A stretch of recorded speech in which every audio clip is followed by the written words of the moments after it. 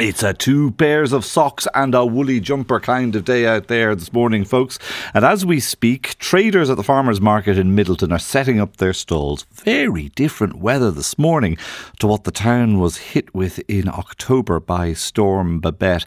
And it is always interesting, I think, to go back to somewhere like Middleton a month or two after having had something like that visited upon them and see how it is that they are getting on. And I was especially curious to see what had happened in the agricultural hinterland of the town, especially among those growing for that farmer's market this morning. So I travelled around a few farms during the week to see, had all of that excess water cleared, or was it still hampering food production? This is a little electric UTV. It's not a very strong machine, but it does my job nicely. It is very handy for potting around the field. Obviously we're worried about carbon footprint as well. The water still lying on the fields is not making things easy. But Dave Barry has an advantage over those using heavy machinery. He is picking by hand. Why have you so many carrots left on the ground here? Well, that was the rain, no. So we just have, like I said, it's making more difficult to pick, yeah. That's just rotting there now from them, you know. Oh, there's nothing like the smell of rotting carrots in this world, is there? Oh my God. But you've lost, I mean, you're not talking about just a few, you're talking about 30, 40 carrots every square metre there. I know, yeah, I accept that, but sure, that's the way, that's the joys of it. People, that's another thing people don't realise, like how much waste you have in your field. This is the cold room, there's just some carrots, onions, spades, purple sprouting broccoli. Will all that be sold this weekend? No, I might have too much carrots here now because we were picking a little bit a bed, and I said we'd finish it off because it was a good dry day. It could be pouring rain next week. We were trying to pick it, and the ground will only get wetter. It wasn't too bad, so we picked. How long have you been doing this? 56 or 57 years. Do you think the weather is getting more unpredictable in that time? I think so, yeah. We are getting caught with dry periods. Like, I had to set up a small irrigation system, but I never had to do that years ago, you know. So those periods of drought are getting a little bit longer, a little bit harder to deal with, and then you have this massive surplus of water. It is tricky, yeah, but like I said, I'm on a small scale, so I'm only pulling a little digger to dig out a few carrots and parsnips. I'm not pulling big machinery. And most of it is handwork, you see, we're just picking by hand. You know, just pick by hand. People don't pick by hand anymore. You know, it's just not, financially you can't make a wage, you see.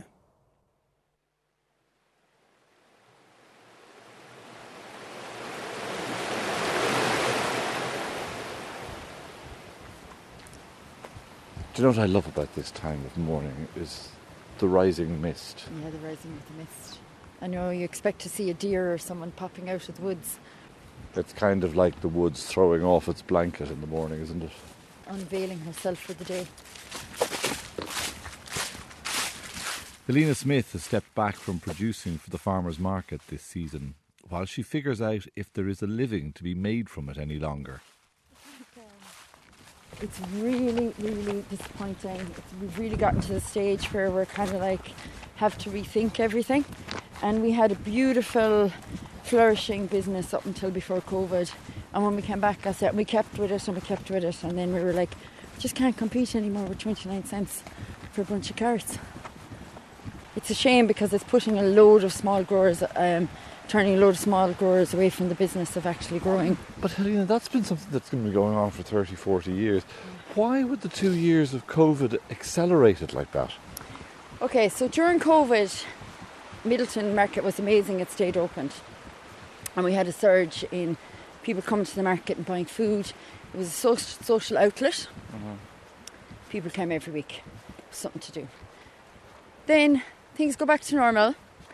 And you could see customer base declining a small little bit. And now I think, like, if we turn on the news, we turn on the radio, people are just being continuously sabotaged with so many different things going on in the world right now. I think food is just becoming secondary, and people are trying to cut the costs with everyday living.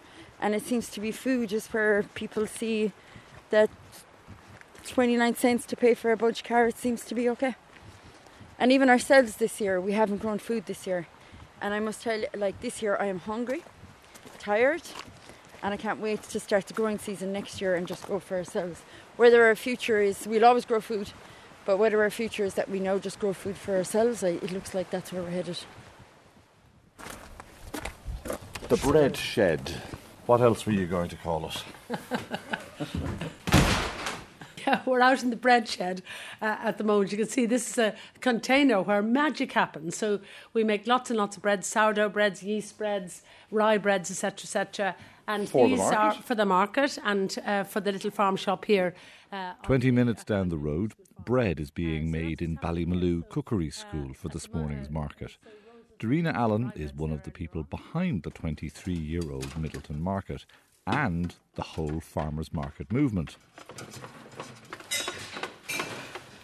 Where did the idea for the farmers' market come from? Actually, the first farmers' market I ever saw was in San Francisco. I went over to visit a friend of mine over there, and I remember arriving in quite late one night, and she said to me, "We won't stay up late because I want to show you the farmers' market." And there, she was like, this was a light bulb moment for me, because I came home and told Myrtle about it. She was also very excited about the idea. And we started the first farmers' market with 5 or 6 other people in the Coal Quay in Cork, where there'd always been a market for over 400 years. Mm-hmm. But I've been involved in various bits and pieces. But honestly, the thing I'm most proud of, if you were to ask me, is really being instrumental with several other people in starting the farmers' market movement in Ireland. Because so many farmers have said to me, that they would no longer be on the land, particularly smaller farmers, if it wasn't for the farmers' market, being able to sell directly to the producer and also getting the pat on the back for actually producing food of that quality and so on. 23 years later, the farmers' market in Middleton is still going on a Saturday morning. Yeah. But that does not mean that it is all plain sailing by any means. Oh, really? Do you think so? People are finding, unfortunately, the discounters are just a little bit too keenly priced by comparison with the farmers' markets. Well, it's really, really difficult because most people in their busy lives are not connected to how food is produced. They have no idea how much effort and energy and time goes into producing something. And at the moment, you can buy a bunch of carrots, for example, for maybe 29, 30 cents. Those carrots are at least 3 months from the time the seed is sown until they're harvested. How on earth could you produce nourishing, wholesome food for that price? Or you must remember that if that's the price on the supermarket shelf, the farmer is lucky to get a third of that. It can't be done. So if we want this kind of food, it's nourishing, wholesome, nutrient-dense, we've got to support them. If we don't support them, they'll be gone. As far as I'm concerned, they're heroes. Yeah, well, I suppose we have we've inside and outside growing areas, a lot of polytunnels. Will the Middleton market endure?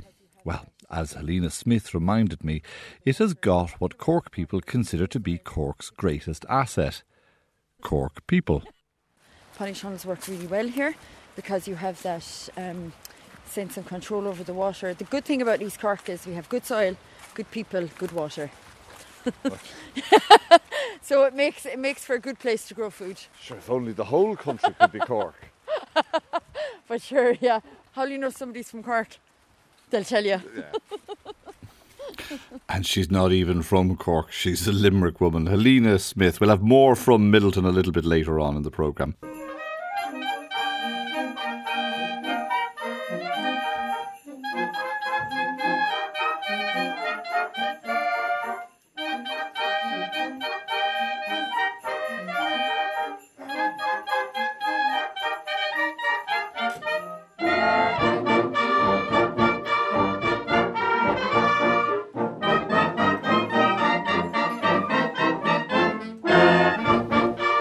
So how is Middleton, County Cork getting on after Storm Babet? Well, you are listening to another way of answering that question.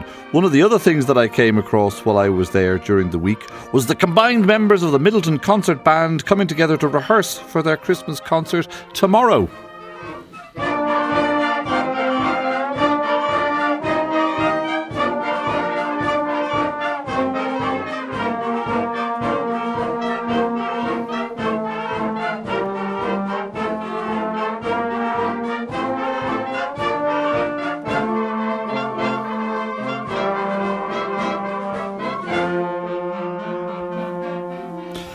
4 p.m, Middleton GAA Hall. And if that many people can come together to make music, well, that tells you something about how resilient Middleton is.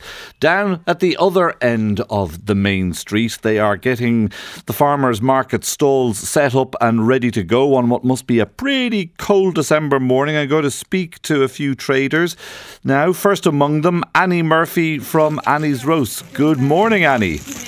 Good morning. How are you keeping? Oh, I can practically smell those sausages. I know.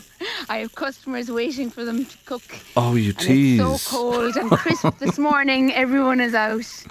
Are you getting the Christmas vibe because the lights are up and down the main street, or are you just too busy for that kind of romantic nonsense? Well, wait till I tell you. There is 2 little kids just walking up here towards me in Santa suits. The most adorable little kids you've ever seen, about 4 years of age, and they all dressed up in their Santa suits.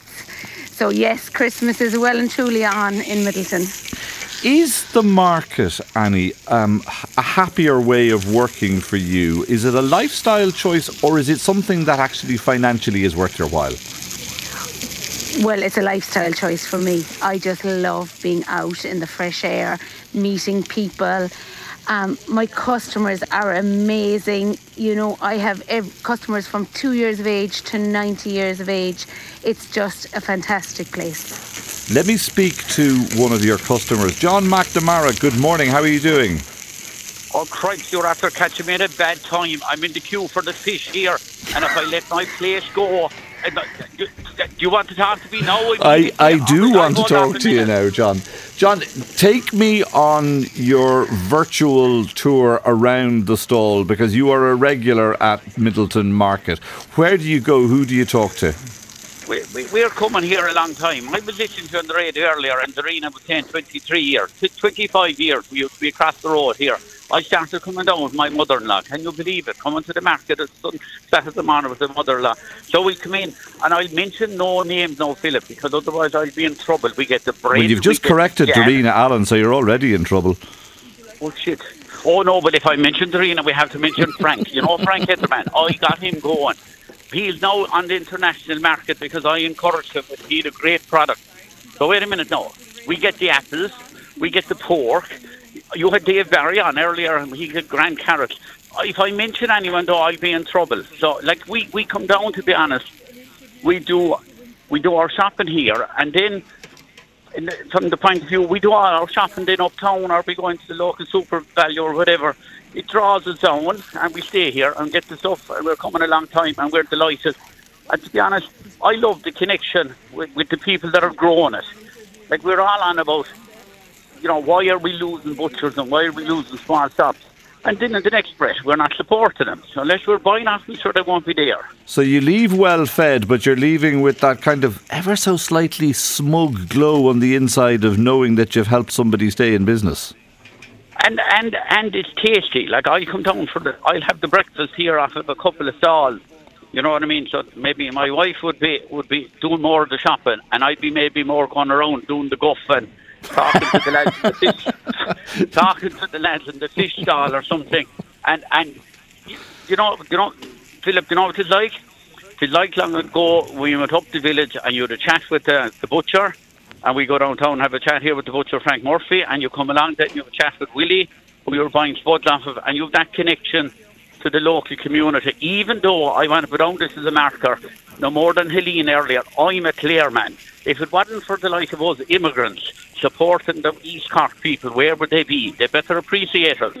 Well, you're more Cork than Cork itself at this stage, John. You mentioned Frank Hederman there. Let me talk to Frank now. Very good morning. How are you doing, Frank? Good God, I just tell McNamara now that he keeps that guff up. I'd be kind to him. Frank, your smoked salmon is a premium product. String of prestigious awards to your name. 40 years in business. Why stand out in the cold on a Saturday morning? Am I there? Have you outsourced that, have you? I've subcontracted it to my 16-year-old daughter Beatrice, who's probably putting up the stall, with Tom O'Leary, who's 18, doing architecture, and my darling Dan Claremont, who's helping them all put it together. I will go down at a civilised time, after I've had the eggs, and I'll get on with life.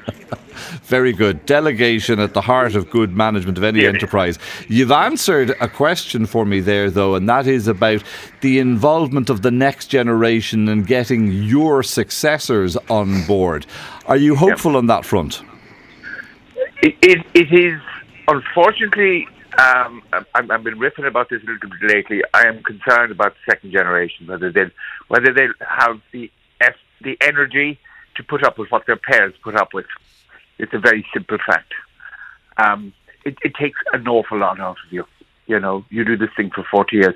And I'm not talking just about markets, which are vitally important. And we were involved in setting up markets all over the country from the 90s on. But indeed, from I have 4 children, Beatrice and my second daughter, Kesha, who's in TV. They're probables. I wouldn't say not definites, but probables. Okay. But you see, they have their own lives. Children have their own lives. You know, they might look at you and say, "Well, you know, do I really want to put all that in?" And they're not doing their job properly, Frank, if they don't rebel against what mum and dad do they? Let me bring in at this point Barry Tyner, Chair of Middleton Market. Barry, good morning. How are you? Good morning, Philip. All going good here, man. Everybody's putting on a very brave and determined face now 2 months after Storm Babet. But this week I heard some voices wondering out loud how much longer they would be able to keep going with Middleton Market. Are you optimistic? Oh, absolutely. We've been through the downs and the ups over the last over 20 years. Like the market, you're asking there, John, about stalls. You're talking about over 30, 35 stalls, all different business, rich, diverse offerings, primary producers. So you're talking about the growers themselves, the bakers themselves, the people who are actually making the food and connected to the land. Those things happen. They can adapt. It's a very resilient system. And the original 11 stallholders that started way back, 9 of them are still here, and now their kids are involved as well. So it's a very resilient model. But Barry, very connected to the food system. Make your pitch then to the person who was thinking this morning about going and buying the 29-cent bunch of carrots that we heard so much about earlier on in the programme. Tell them why they should be going to Middleton Farmers Market instead. Well, first of all, if they're buying carrots for that much, they're going to get what they pay for. But second of all, food costs money. Food costs money, but you're buying more than that. You're buying a connection to the food itself. You're buying into a whole system that when the chips are down, just say with the logistic problems there a couple of years ago, we weren't affected at all. We had chicken, we had everything going, all the veg available. You're buying into that, a resilient system that will be around for a good while. Cheap food comes at a very high cost.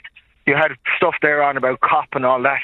The vast majority of all that problems there is that you're needlessly transporting food around the world instead of actually producing where you can. This country could produce anything it wants, besides perhaps maybe grapevines and stuff like that.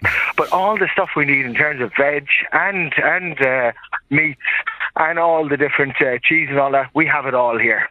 Very good. You know, we want to invest in that to make sure it's around tomorrow. That's the only vote we have is really our money, and we've got to spend it right. John McNamara, are you anywhere near the top of that fish queue yet? The curse of blazes on you, Philip. I had my eye on 2 John Dory's, and the next thing, by the time you interrupted me, weren't they gone? And John Dory off of the fish stall here are superb because they're so fresh. They were probably somewhere back in Skull yesterday at the Craters, and now they'll be on. Well, they won't be on my plate. And the fact that they're gone has nothing to do with you blathering too much. It's my fault, is it? No, Philip. Who rang who? Here now, let's get this right. You rang me, and I being polite, said I'd step away from the fish stall. Philip, if you're ever down, you owe me 2. Yeah, I'm a marked man. I'm a marked man. For me. All right. John McNamara, Frank Hederman, Annie Murphy, Barry Tyner, thank you all very much. So